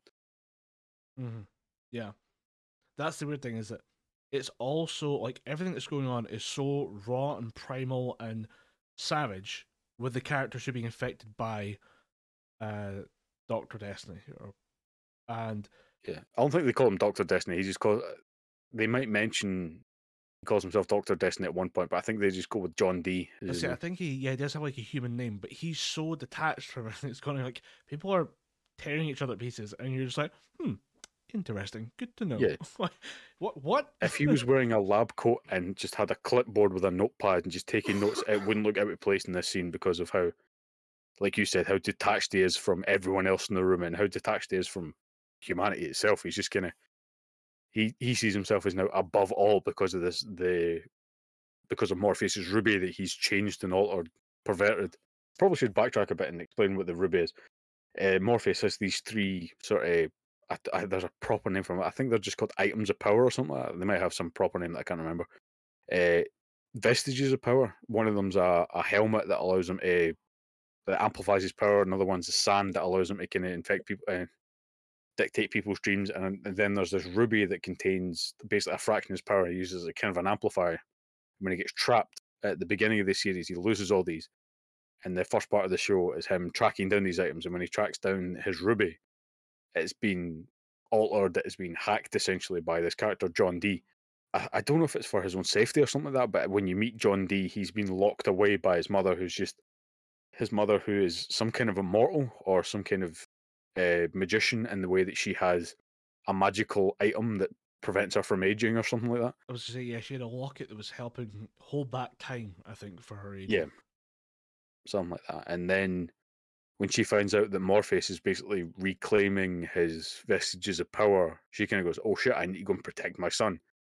But then when she goes to protect or goes to try and find John Dee, he's kind of already put his planet in motion. So when he gets one more powerful item from his mother, he just goes, "Okay, I'm going to use my new toy now. I'm going to kill everyone in here, and then I'm going to go and find a nice place to conduct my experiments. I'm going to fuck with some humanity." And that leads him to the worst dining experience of anyone's life. Oh, without a doubt. And what he puts some of those characters through, because there's every type of character that you can imagine. There's the couple that that I think you find out that they start off as being this kind of loving, happy couple, but then as the episode goes on, you find out that the marriage is on the rocks. He's you know he's closet gay or something like that, and he's been banging somebody at his office. The woman has just been trying to validate herself by sleeping with anybody, and then there's a boy that's going for an interview at this office who's nervous as shit and just found out that he's going to be interviewing at the dude's office, the married dude's office, and then his wife starts coming on to him. Then there's the sweet server maid who's just wanting to make everyone happy. Then she finds out her life is turning to shit, and all the while, I think John Dee is sitting eating ice cream and watching the news as all this shit turns to absolute hell around him. Yeah. It's a really weird and interesting episode that I don't like. For all that Netflix gets a lot of shit for its shows, so every now and again it just lets somebody do what they want or what they think they Yeah, might want to do, and it's just like the madness that comes out of it is weird but fascinating at the same time. without a doubt. Well, I will say, I will agree that the Death episode, I think it's called "On Her Wings" or something like that, when it's literally just Morpheus and Death having kind of a brother and sister type chat as Death does her job, and she starts saying to Morpheus, you need to fucking pull your head out of your ass. You're the god of dreams. Start acting like you're a physical manifestation of a phenomenon. Like start acting like it, and it shows you how she does her job and how she's not the kind of scary version of Death. I will say that is a better episode. I think it's shot a bit better, but the 24/7 episode is just so fucking unnerving at points. It gets the one up for me. It's unique and it gets its hooks into you and you can't stop thinking about Yeah, and when I go back for a rewatch before the next season comes out, I'll genuinely be looking forward to that episode coming. it. Yeah, I'll imagine you seeing like David Lewis walking it down and like, oh, here we go. It's just, oh shit. Oh yeah, here we go. That's a good one. So, I think time for comic books and manga. Yep, moving on from TV series, which we can't really call it TV series. I think we just need to call it series or episodes, like a bunch of episodes chucked together. We Episodic, move on yeah. to Episodic episodic format. entertainment, yeah. Um, so, I went back to look at my notes from last year. And last year I chose Berserk because that's when I started my read after the death of Kentaro Miura. And I am honestly like I was surprised. I was like, okay, I can't do it twice in a row because it was honestly about to happen again. I've been reading more and more Berserk, especially in the last couple of months. It's been a fantastic time watching Miura get better. I mean, Dom, you're also reading it, but you're a little bit further behind than I am. I'm up to volume 35, I think. Yeah, I think I'm still in volume 2. Dom's a little behind. Yeah, just a bit. But I said I wouldn't make Berserk the same one again, because the winner again, because I want to finish it or I want to at least catch up. There are 41 volumes of Berserk that exist right now, and then you have the passing of Taramura. They have continued on with the story, and they have continued to publish new chapters. We're waiting on those being made into the volumes before we get our first non-Kentaro Miura volume of Berserk. Um, I want to finish volume 41 before I talk about it again. Yeah. But so far, so very damn good. But I'd say I was looking around what had really impacted me the most this year. in terms of manga, because I've read a lot more manga this year. I think I sent you the photo I had of the just stack of manga that I'd bought this year, and it's Yeah, obscene. the manga stack around your fireplace, which I thought was a nice touch. Yeah, I just looked at it. I was like, I need somewhere to store all this because I'm trying to tidy up other parts of the spare room. And I'm like, I just started throwing stuff onto this shelf above a fireplace. And I'm like, oh my God, it just keeps going. And it's gotten worse since then. It doesn't count the volume of the manga that you've got as well. So it doesn't quite capture everything I've read this year, especially like digital copies. And having seen how much space they take up, I've went more into digital for the last 3 series that I've read. But I wanted to talk about the manga for 5 centimeters per second, which is a series I think I've talked about before on the show. But it is, Yeah, it seems familiar. I think you've briefly spoke about it. I've probably talked about the movie, and I may have talked about the manga a little bit once I hit a certain chapter because this is it's the manga version of a Makoto Shinkai movie. I'm a massive fan of Ah, Makoto Shinkai's movies. He's been helping make the manga for all the films that he's done, including She and Her Cat, which is like a small 5 minute animated video he did to help a friend through depression. And he has been working his way through all his back catalogue. There are other episodes that I still need to do. I think I still need to see the manga for Your Name and Weathering with You, which are just two newer movies. But he's working right now on his next movie, so I'll wait until I've got all that available, and I'll buy those as well. But I really like 5 centimeters per second. I think it's the best one that he's done so far because Shinkai has this thing about love that he is obsessed with, that youthful love that you feel as a teenager, that's all encompassing, obsessive love. And it always seems to be, and at least in his new stuff, it's always in terms of it working out for everyone involved. 5 centimeters per second is not that. It is a or is a young man obsessed over the girl who got away, and it kind of destroys his life. And I thought that was a really interesting story. And the movie is quite sympathetic to the guy. The manga makes him look like a piece of shit due to certain like the way he handles people after realizing how obsessed he is. He never really takes time to address his own personal issues and heal. And I also went and read One More Side, which is it's another perspective of the same story. Basically, the way the manga unfolds is that it's mostly told through the main character's eyes, and then for a couple of chapters on the other, we get a few POV shots from the girl's point of view, as in the one who got away. yeah, And then with this One More Side, it is literally just the flip perspectives. You get to hear what the girl is thinking as they're growing up together as kids, just running around playing and then realizing, oh, wait, we have a thing for each other. And then realizing they don't have a thing for each other anymore now that they're, say, 5, 10 years apart. How the letter writing keeps them going, but then eventually stops as they fade away from each other, is a very good story, and I like the idea of having it told from so many different perspectives. It's a really good read. It's different from what I normally read, but it was an interesting perspective change to see a longer version of the story, and I recommend it to people who are most of Shinkai's work in manga form is a good adaptation of his movies, so I'd recommend them. Shinkai was always a weird one for me because he always popped up in one of those kind of Channel 4 shows. It's like, here's a film that inspired me, and I think Christopher Nolan talks about Paprika and stuff like that. So Makoto Shinkai was always one that I intended to look into, but never really did. But it's good to see that he's still got other work out there that's not just all the. Was it? He was Perfect Blue, wasn't he? No, that's He did Satoshi Kon. direct Satoshi Kon. No, I don't know who Makoto Shinkai is then. I'm Makoto fucking Shinkai. conflating. He he is. They're very different. Please do not go looking for Satoshi Kon when thinking about Makoto Shinkai. I beg of you, it's going to get very scary very fast. Because I say Shinkai is a more modern director. He embraces 3D technology in a way that no one else is doing right now. He is responsible for a massive uptake in the increase in the quality visually of storytelling for anime and manga movies. Yeah, He is pushing boundaries of what's capable. I have art books on the stuff that he's done. He is fantastic when it comes to his technical skills. I think people are making pretty good criticism when they say that his storytelling is a little bit repetitive.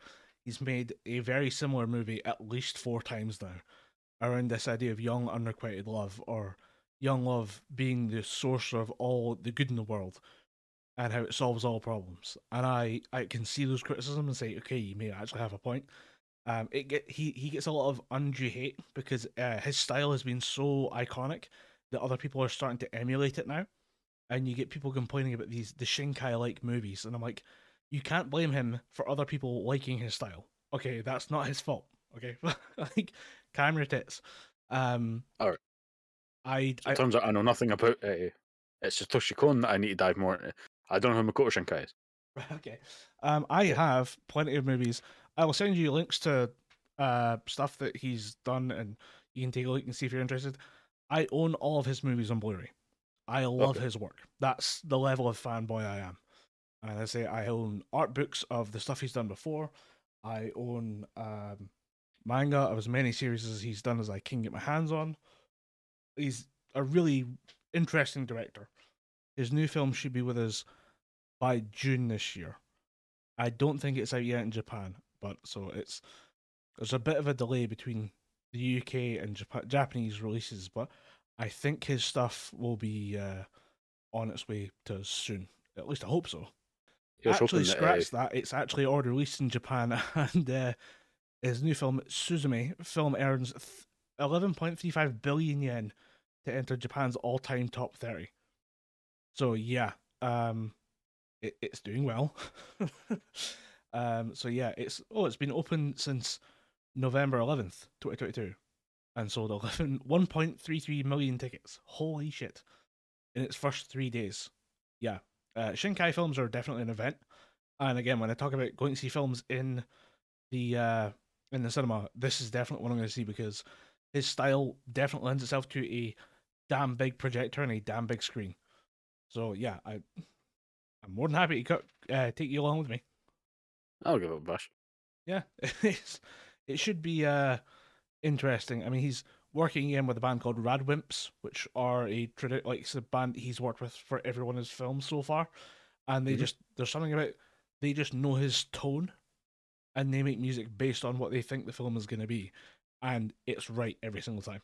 So yeah, he's uh he's working as well as he with a lot of his previous collaborators, so that's good. I'll let you know when that comes to the UK, and I'd actually quite like to take you with me because I'm very curious to what you think of one of his films. But as I say, anything in terms of DVDs, books, whatever you want, I've probably got, unfortunately. Hmm. So yeah, what was um your comic book? I think you said Daredevil. Yep, absolutely. I don't think it came out all of this year, but I think the collected volumes finished this year, so I'm going to count it. Chip Zdarsky's Daredevil, again, no secret. I think I've waxed lyrical about this comic book series for a while. Uh, done Daredevil in a way that I've never really read before, kind of closer to uh, Batman in a way that it's more one almost regular dude, just pushed to his limits by the situation that he's in. Uh, the story itself is kind of almost second fiddle to the character in the sense that it's more of a there's a story going on around them, but you're more interested in how it's affecting Matt Murdock and how the relationship between Matt Murdock and Daredevil in the sense that he can't be both of them at the same time. It's all about how that is tested. And then because it's Daredevil, there's a healthy scoop of Catholicism chucked in there because you can't have a Daredevil story without him questioning his faith. Mm-hmm. And then having him go into prison is another aspect of the character that Chip Zdarsky makes you think of because how does a good old Catholic superhero boy deal with going in prison and admitting that he's done wrong? And then there's the culmination event called Devil's Reign, which I've yet to get, and apparently that sets up another arc for the next part in Volume 8 that's coming out in February or the end of January, can't remember. But I will be eagerly awaiting the drop of that book because if it wasn't for the fact that the one place that I know that does subscriptions charges about £30 a month for a subscription service, I'd be a Wednesday warrior every week with this book because Chip Zdarsky's writing is so good. The The art is very good as well. I don't know the artist's name. It's an Italian name, Marco something. He's fucking phenomenal at doing these panels. But the real attraction in my mind is Chip Zdarsky's writing, because he's writing it in such a way that I don't want to say it's necessarily a new style of writing, but it is just good writing done fucking well. And if you're in any way pissed off by Daredevil showing up in She-Hulk, this is the perfect kind of balance to that, because it shows you that uh, you know, there's other aspects to Daredevil that if you don't like his goofy side, which is definitely there, I urge you all to go on Google Images and type in Daredevil himbo, because you'll get some pretty shady results. But there will be one image with him saying, "God damn it, Matt Murdock, why'd you have to be the biggest himbo in New York City?" Yeah, I be found careful when you Google Daredevil himbo, because I don't know what the fuck you're going to get. I cannot be held responsible for any weird images that show up. the name I But think you're looking for is Marco Cicchetto. yes, that's the name. I know it was Marco something, but I didn't want to butcher the last name. I was going to leave that to you. I speak a proud Italian. I would do I am horrible a proud things. Italian person. I've had a pizza for a dinner. I would do horrible things to your language for almost no money. Yeah. I'm a mercenary for hire linguistically. Yeah, if you're even remotely interested in Marvel comics and you kind of want something that's a bit more grounded, not the traditional, here's Iron Man in his superpowered robot suit and he's going to fight gods and demons and shit. If you just want good street level superheroes about a guy who's dealing with all manners of shit, and he's dealing with a foe that he's fought before that is just 2 steps ahead of him every time, and now he's fucking angry because of Matt Murdock's actions, and you just want to see the kind of turmoil in that, and you want to see something.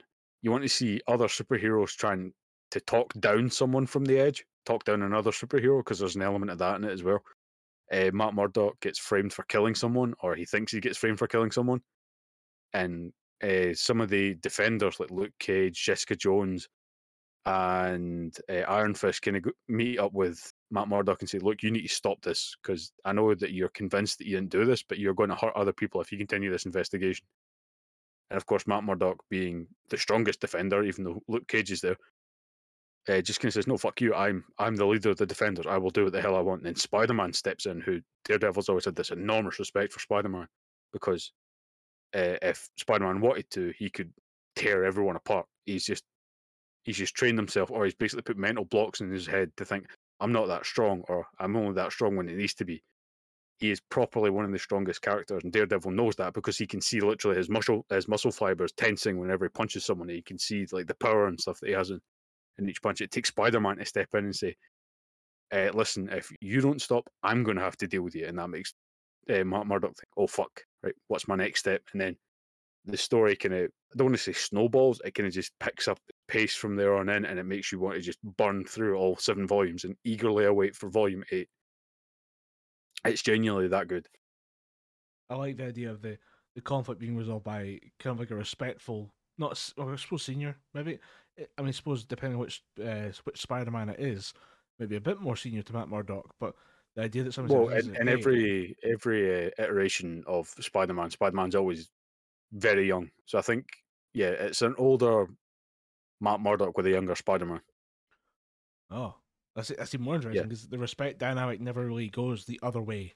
The idea that it's somehow the younger guy saying, "Hey, I will step in and kick your ass if there's yeah, goods at it's hand." more the case that Matt Murdock knows how powerful Spider-Man is, and he knows how he keeps that in check.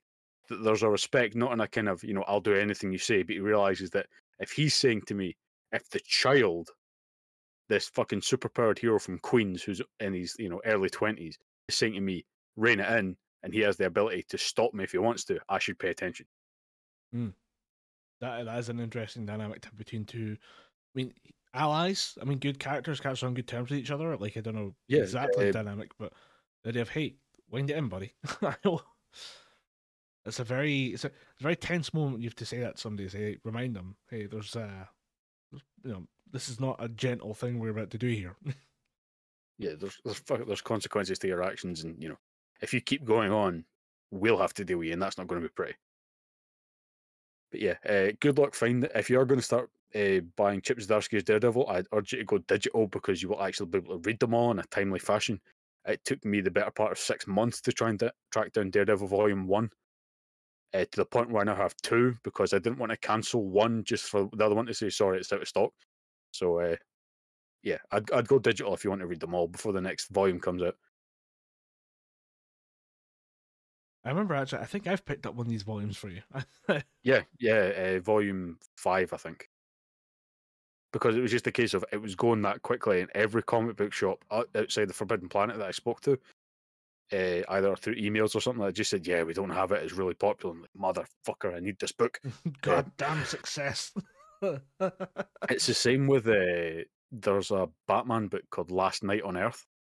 Mm-hmm. Is it Last Night? Yeah, and my curse with comic books is almost like the Gibberpish curse. The Gibberpish curse is we always talk about shit, or we always record the day before the important shit happens. My comic book curse is that I always get volume 2 and 3. I never get volume 1. And that has happened to me in every single comic book series that I went to buy. When I went to buy Nightfall, I got volume 2 for my Christmas, and then I had to buy volumes 1 and 3. Same with Daredevil, and same with Last Night on Earth. I went to get volume 2. I went to buy all 3 volumes because, it was only £6 for a comic, and they were like proper graphic novel sized books. And I was like, okay, do you have all 3? I've got volume 2. When are you getting volume 1 and 3 in? It's a limited run. I'm like, you motherfuckers. Like, when are they bringing out the omnibus? I don't think they are. It's like, I will burn this shop to the ground, comic book man. It's a strange thing that the comic book industry does to itself. Manga is kind of the same. If there's ever a limited edition, Volume 2 is always available. Volume 1, however, a bit harder to get your hands on. Oh, yeah, you don't have to tell me. When I was trying to hunt down Berserk Volume 1, Deluxe Volume 1, it took me ages to get that damn thing. It got to the point where I was hunting it down, and I think I actually not emailed you, fuck email. So, like, hold on, I'll just get my webcam out and I'll talk to my daughter who lives in Australia. I text you when I got Berserk Volume 1, just going, holy shit, I finally got it. This thing is a tome, and it is a big motherfucker. I had the same issue with High School of the Dead, where I was looking for the first volume, and I could not find it anywhere. Volume 2, plentifully available for a reasonable-ish price, and then Volume 1 was like, if you can find it on the dark web, buy it immediately. Use whatever horrific cryptocurrency you need. Just send it to yourself as fast as possible. Worry about paying for it later. It is only available for 5 minutes a year. But, yeah. And that is, you say that as a joke, but it is fucking true. Forbidden Planet, their website allows you to set up alerts. Like I assume most web pages do. If this comes in stock, send me an alert. Mm-hmm.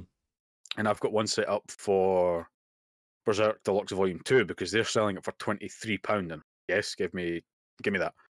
But for some strange reason, every time I get an email saying it's in stock, I check it, I click the email, then by the time it loads on my phone or on my PC, it's gone. Yeah.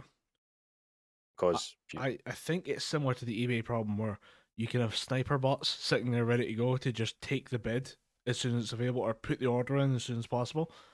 And it's just one of the things where we're like, damn, we should have learned computer programming a little better. Set these things up ourselves. Fuck. Yeah. I mean, look what's happening with graphics cards these days. They're still at exorbitant prices, and it's getting worse somehow. So, yeah, people with the bots can you just chill for 5 minutes and let me get my stuff? Yeah. I mean, you don't have to fucking tell me that. Next category is we're going to talk about video games, but I just want to say before we get into that fairly lengthy topic, trying to pre-order Nintendo games on time has been a fucking nightmare this year. Like, trying to pre-order the new Fire Emblem was just me sitting on the website the minute it went live, just refreshing, going, I will get this, because I'm not fucking hanging around waiting for it to show up in a CEX or something like that for double the price. I think the only time I've had to deal with something like that was getting tickets to ACDC for my dad. Yeah. I was like, it's that same kind of panic of like, oh fuck, oh is it gonna crash? Yeah. Shit. You see, I don't blame people for not bothering with special edition games or even physical games anymore because it's a market that is cornered by basically people like myself that just want to collect it for the sake of having a cool steelbook or a cool box that has cool art on it or something like that. But the fucking battle that you have to go through to get all this cool shit is absolutely hellish. That you have to be. I remember when people were after Switch OLED switches, the new brighter screen switches. Oh yeah. They were sitting on the PCs from 4 o'clock in the morning till 9 o'clock at night, trying to get the OLED switches. The same with the PS5, same with the Xbox Series X's. They were setting up alerts on their phone so that when one came through, they would get a message and they would either deprive themselves of sleep or pay stupid prices to get one brand new by some dickhead that nicked them off the back of a van. Yeah, there's a scalper culture that's going on these days with geek tech, Yeah. and it's like, wow, this is messed up. I really, it's ruining the atmosphere of what should be a good gaming or geek community, and just saying, nah, let's just get as much money out of it as we can. Yeah, without a doubt, it's like you said, we are the nerd geek culture is becoming very griftable. Right. Speaking of gaming, shall we get to the True Gamer category? The Game Awards best game of the year. Which Yep, I'm just going to steal, to be honest. I'm going to just say Elden Ring. yeah, go for it. I've been playing around with a few games recently, and a large collection of stuff that I bought in Steam sales. Some of which is garbage, some of which is fun. I'm not going to give it to Stray because Stray was fun for like 5 minutes, Yep. and then it's like, okay, what is the point of any of this? Yep. And yeah, I couldn't find one. And I have been playing Elden Ring. I've been playing a lot of other stuff, but I keep coming back to Elden Ring, either playing it myself or watching streams or just watching highlight videos or content about the characters, the world building. Shout out to VatiVidya, continuing on his fantastic work from the Dark Souls series into Elden Ring and just breaking down the lore for us plebeians, as mere mortals, to understand. It's always appreciated. But I mean, I'm a sucker for a good Dark Souls game. I mean, I've been playing since Dark Souls 1 and played my way through 1, 2, 3. I've not played Demon Souls or Bloodborne. I don't have a PlayStation, so I've not gotten there yet. I may step onto Steam and grab them, but we'll see. What I would say about Demon's Souls, the remake that came out for the PS5, I don't think you're missing much. From what I've heard, it's quite short. From still relatively fun. I think I'm like I told you on off mic, I am not a fan of those games, just because of the time investment alone. Yeah. But yeah, apparently Demon Souls isn't that bad, or isn't that great. So you could probably skip over it. I remember seeing Demon Souls, the original, being played on PS3 by my brother, and saying, okay, it's interesting, but I don't exactly like the way it's controlling compared to Dark Souls 1, so I'll leave it alone. And it wasn't until Dark Souls actually kind of got into it, and then Elden Ring is obviously I don't have to really explain too much. I mean, listen to any other Game of the Year podcast; they'll suck it off for like 20 minutes, and I don't have to worry about it. They can do my job for me. Yeah, I'm just a fan of that type of world where it's dark, forbidding. You're not welcome there, and you're going to get slapped because of it. And Demon Soul or Elden Ring takes that idea and says, let's do an open world for that. And for me, that didn't seem possible. I don't know how you would manage it. And you know what? FromSoft fucking nailed it. And I have no idea how they made a world so large with plenty of all these little corners and enemies to fight and lore to explore. All these little things you can poke at and just figure out yourself, just being thrown in at the deep end of it. But I can't figure out how FromSoft managed to make such a large world filled with all these little corners and these little nooks and crannies you can poke at and try and figure out yourself. Full of enemies to fight, lore to explore as you ride around this kind of broken world. Like, this is a world on the verge of the apocalypse, and in certain cases, you trigger that apocalypse and you bring down a system of warriors, knights, lords, and even gods that made that world what it is today. Gameplay, it feels very similar to Dark Souls. New additions like a horse and a more active jump button. Seriously, a jump button is a revolution in Dark Souls games, kids. I can't stress that enough. The ability to just change the level of challenge with summons, assists, different things that you can do to help yourself out, make it more approachable for new players. We've had, in my family at least, we've had a few family members come in who are not Demon Souls or Dark Souls or Bloodborne players, and they've jumped in to help play the game as well because they were curious about what we're talking about.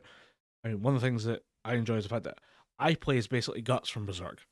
Large man, large sword, big hits. That's how I play. My brother plays with a mage with a more kind of ranged strategy, using minions to kind of cover his sides. He then goes out and like tries to damage bigger opponents, bring them to himself, bringing them before they hit him. I, on the other hand, just start slamming into things with a giant sword. That's how I play the game, and I'm sure there's a certain like min maxed OP build for Elden Ring, and I'm sure Reddit had a lot of fun figuring it out and tweaking it and adjusting it as the new builds and new patches get released. But I like the fact that I can play my Berserk Battle Frenzy version of the game. My brother can play his mage kind of glass cannon type approach, and we can both play the same game. And I will enjoy chatting with him about how we both problem solve in this horrific universe. I mean, the most fun I probably had, just in general, like watching the internet take this game apart was a lot of fun, especially if you're actively taking part of it, taking notice of what people are doing. I think it's kind of similar to we talked about the love of cinema earlier, and I said it's kind of like when you're in a movie with a lot of people and everyone's either laughing or they're all terrified or everyone's just sharing an emotional state.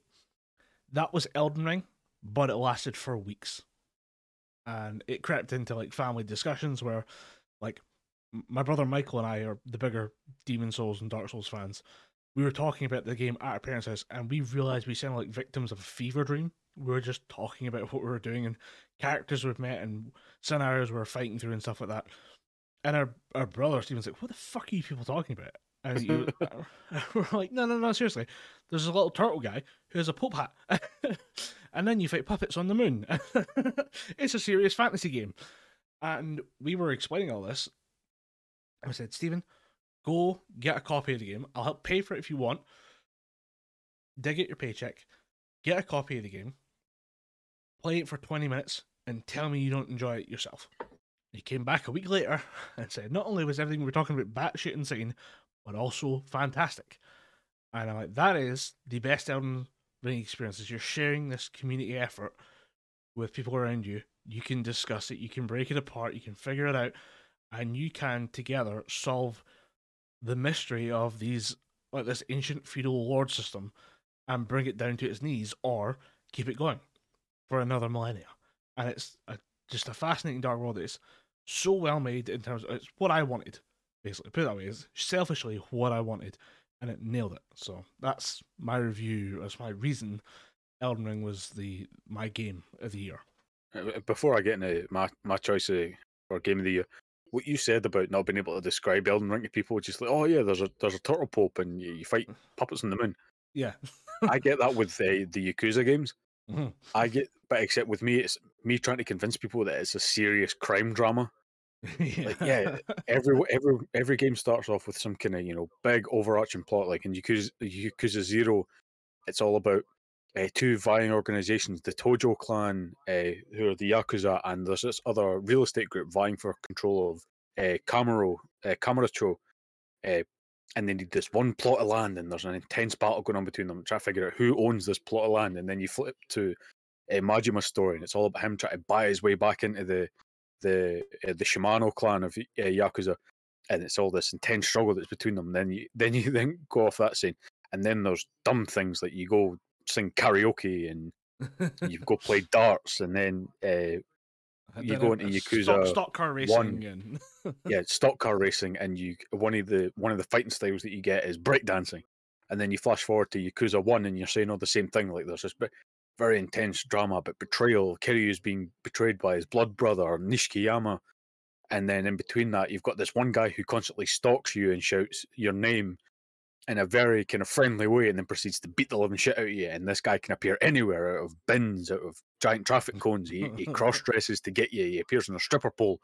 Uh, and then that is dedication to the bit. I approve of that. oh yeah, like Goro Majima in Yakuza Kiwami 1 is committed to the bit, because the whole point of him trying to get you back up to speed, his whole thing is he loves fighting Kiryu because he's the only one that can challenge him.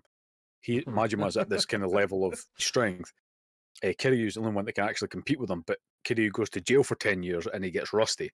So Majima shows up when he gets out of jail, challenges Kiryu to a fight, and he goes, "What the fuck, dude? You're weak as shit now. I'm going to dedicate my entire existence to getting you back up to speed. That means I'm going to appear anywhere. I'm going to be anyone. You better be ready to throw down a minute's notice." You will not see me coming, motherfucker. Yeah, and he gets one of his subordinates because at this point Majima is he's head of his own sort of sub group in the Yakuza, basically called the Majima family. Everyone gets their own kind of they can lead their own family of Yakuza if they rise up the ranks so much.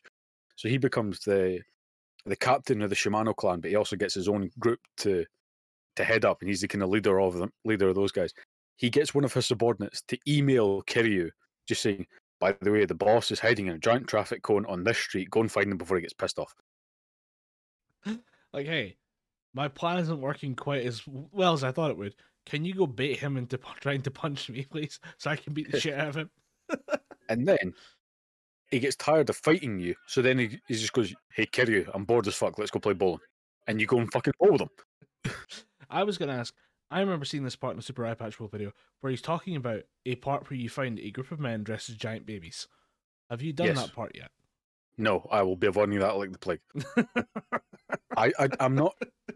I will say that it sounds kind of tough guyish, but I'm only genuinely, truly afraid of spiders. But there's something unnerving about grown men and women wearing nappies. I can't do it. Freaks me the fuck out. Yeah. And the thing is, if you're wearing one because you medically need to, that's fine. Yeah, if that's you're fine. doing it for, But if you're, if this makes you come, you're a fucking pervert. if this is what ignites your fire, then you get the fuck away from me. Don't like it. Can't do it. But they'll be there somewhere. And because I try and just go main quest only, otherwise each game would take me about 100 and odd hours. And who has that fucking time to play any games now? I just go main games, no side quests. So if that's a side quest, I'll probably have missed it. Side quest, as far as I'm aware, yeah. All right, good. I'd hate to see that giant powdery man babies are actually part of the main story. But yeah, funnily enough, Yakuza X is to not burp. my press X to burp them. Oddly enough, Yakuza is not actually my game of the year. Yakuza 0 is my runner-up for game of the year because even though it came out, I think 3, maybe 4 years ago now, I only finished it this year because I was playing it on the PC, and then if I remember it came off of Game Pass because they were sorting out licenses or something like that. So then I installed it on the Xbox, and I just thought, fuck it, I'm going to start it again. I'm going to play it on the Xbox just because it's been that long between playing it. It's all gone. So I completely started it again, and I finished it November last year, sort of towards my birthday. It was one of those moods. I stayed up till 5 in the morning finishing it because the Damn. game went on for that long. But I didn't once feel like, oh come on, man, I need to hurry up and finish this. I need to go to bed. It was just, I'm in the middle of a fight for my fucking life here. I'm going to keep playing this. But yeah, so Yakuza 0 is my runner-up. My game of the year, without a doubt, is Xenoblade Chronicles 3 because with any Xenoblade game, I will instantly be prepared to sink 100 odd hours into a game. I think I've done nearly 150, 175 hours into Xenoblade Chronicles 3 because the story is that fucking good and the combat is genuinely so much improved. Definitely over Xenoblade 2. I still don't think it's as good as Xenoblade 1's combat because Xenoblade 1's combat was really simple. But Xenoblade Chronicles 3's combat it's quite complex, but at the same time, it's really fun when you're pulling off all these different attack combos. It's auto combos. You don't actually push a button to initiate the attack. You just literally auto attack. But then if you add different sort of qualifiers to the move, like if you initiate, oh, I'm going to hit this attack, but I'm going to team up with one of the other people on my team. You can initiate all these different combos, and then you build a chain attack meter. Then you can do these big, massive fucking combos, and you can fuse and turn into a giant robot.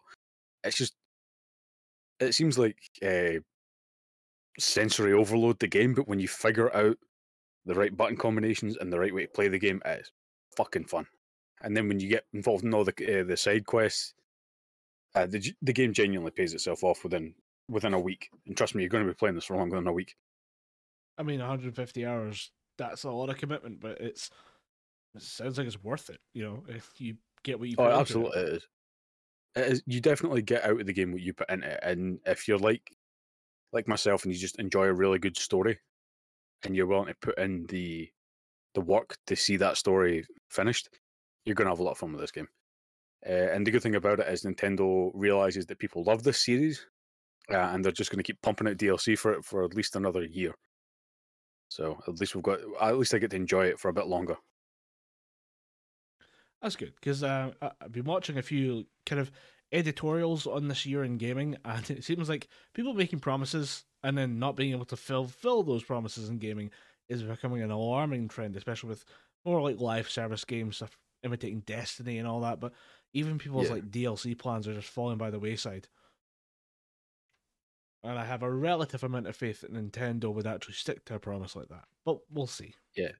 Nintendo are good at giving us DLC because that's what gets more money put in their pocket that they don't really need. But then you get games like the games that are actually sticking to the DLC plans are games like Marvel's The Avengers or Square Enix's Marvel's The Avengers. And people are just kind of thinking, okay, can this game just go away? And like, no, you're getting Black Panther DLC, you're getting Spider-Man DLC. And everyone's just going, this game's not fun. Stop giving us more DLC for it. Like, give us DLC for Guardians of the Galaxy. That game was actually good. That game was actually fun. But Marvel's The Avengers just feels stodgy. It's interesting because the example given for a live service that failed this year, apparently there was a bunch of Final Fantasy stuff that came out this year that no one else really knew about. I'd never heard of some. Maybe somebody else knew about it. But also, I didn't know they made a Chocobo GP, like a racing Mario Kart ripoff with Chocobos and Final Fantasy characters. Yeah, that was one of those. Mario Kart was meant to be dead in the water until they gave it the shot in the arm with the new courses. Like I think it was 8 different 4-track packs or 16 different 4-track packs, and that kind of showed that people were, oh shit, we can't really compete in the Mario Kart market yet because they're still dominating it. Yeah, Chocobo GP was one of those games that like, okay, let's try and get a slice of that Mario Kart action, and it didn't work. Yeah, It was free and they couldn't even give it away. Holy shit! It is an interesting looking game. It kind of looks like a children's cartoon, and I find that funny. I don't know why, but it's just something about the Chocobo looking just like a weird chicken you expect to see on like Nickelodeon back in the day. It doesn't. I mean, that's kind of the whole point of Chocobo. It's just, here's this giant chicken thing. Here's marketable giant chicken, Chan. Yeah. It belongs on a keychain on like a Japanese girl's back. That's what it is. I think it just. I was going to say, it belongs as one of those little, what they called, phone dangler things. Yeah, I know what you mean. Like a Lucky People Charm. used to have. Phone charms is what I think of them as. But yeah, it's one of the things of like, why would you try and make a game around that racing around the track, and not have it be like a weird horse racing simulator? If you're gonna Chocobo race, make it weird. Don't try and rip off Mario Kart. Damn it. Yeah. Right. I think that wraps things up for games. Basically, all I was kind of what to say about Xenoblade Chronicles 3 is a brilliant game. If you like long ass RPGs, you're going to love Xenoblade Chronicles. Go fucking play the game. Form your own decisions. I'm not your dad. Fuck you. Yeah, not your real dad. Fuck yourself. I don't know why we added in. I'm not your real dad entities, but I get it. I get the anger. Okay, with that, I think we've managed to cover all of the our best of categories for this year, but that is it, unfortunately, for the end of the episode. There'll be more Gibberfish in 2023. Yep. It's Gibberfish has been a very fun valve for me over the course of the year. I think, especially during the COVID years, I really appreciate how much we get to actually chat with somebody, and we'd always I'd have to go and find stuff to talk about. There'd be certain days where you text me and I'd be like, I've done nothing for 2 weeks. I've done nothing this month. I've just sat here, watched my cartoons, and got on with the rest of my day. Just didn't do very much. So I'd have to go out and find new things to talk about. And I actually really appreciate about the podcast. So it's been an interesting year, and it's good to be done with COVID, at least as far as we're concerned. Not as big of an issue as it was. Yeah, although if people could still wear the masks, that'd be ideal. I'd appreciate that. I mean, I'm not saying wear them everywhere, but if you're in a busy, crowded shop and you have a cough, put a fucking mask on. Yeah, it's going to make people feel safer. I was kind of hoping that'd be a tradition we'd just kind of take on, that if you're unwell and you don't want to spread the virus or whatever you've got, because for the last 2.5 years we've been locked away, your immune system's been compromised. There's been certain situations where we've noticed just a bug sweeping through the lab, and I don't think it was COVID. We did tests, nobody got it. Nobody had positive tests for COVID, but at the same time, something was going through the lab. Your immune system Yeah. took a hell of a hit for the last couple of years. I would just kind of hope we'd all be a bit nicer about these sort of things. Perfectly emphasized by somebody coughing in the background. Yeah. And I will just apologise to anyone who's listening to this episode. My brother, or the voice behind the PC, who usually kind of gives me the direction if I'm trying to figure out the name of something like that, is currently dealing with a bad cough. So you will hear coughs permeate throughout the episode. I will do my best to hack out his He just said, "Fuck you," then go fuck yourself, Gordon. I will do my best to hack out the hacking coughs in the background in the editing bay. I emphasize because I mean I went to see a gig in the middle of December, and I've only just stopped coughing from it 21 days later. So I have a lot of sympathy to those out there who are sick, and I hope we understand now just the importance of good health and precautions you can take to avoid giving each other diseases. It all comes back to that famous Gibberfish saying, "Don't be a dick" in the new year of 2023. Absolutely. Don't be a dick. Don't cough on people. Don't eat bats. They don't need it. Let's not have another fucking pandemic. And now I've decided that the last image of this episode will be the Roblox image of "Hello, I would like to try the famous bat soup." I fucking love that meme. I don't know what that meme is. Fucking send it to you. God damn it. Merry Christmas, Happy New Year, and welcome to the New Year of the Gibberfish podcast. See you later. I'm stopping recording if you want to get one last thing in. I thought we were just doing the sign off. Oh shit, there's a whole sign off we do. Yeah, I don't think we even need to edit this part out. I think we just leave that bit and then do the sign off. Yeah. Well, So until next time, because Colin can't remember the sign off, I've been Tom Anderson. Well, that's what I was going to say. If you want to reach out to us, you can do so on Twitter at Gibberfish, or if you'd like to reach us by email, you can do so. If you'd like to reach us by email, you can do so at gibberfishpodcast@gmail.com, and we will get back to you. We'll read your emails out on the show if we're feeling up to it. Yeah. In the meantime, I've been Colin Graham. I've been Tom Anderson. We've been very badly talking Gibberfish.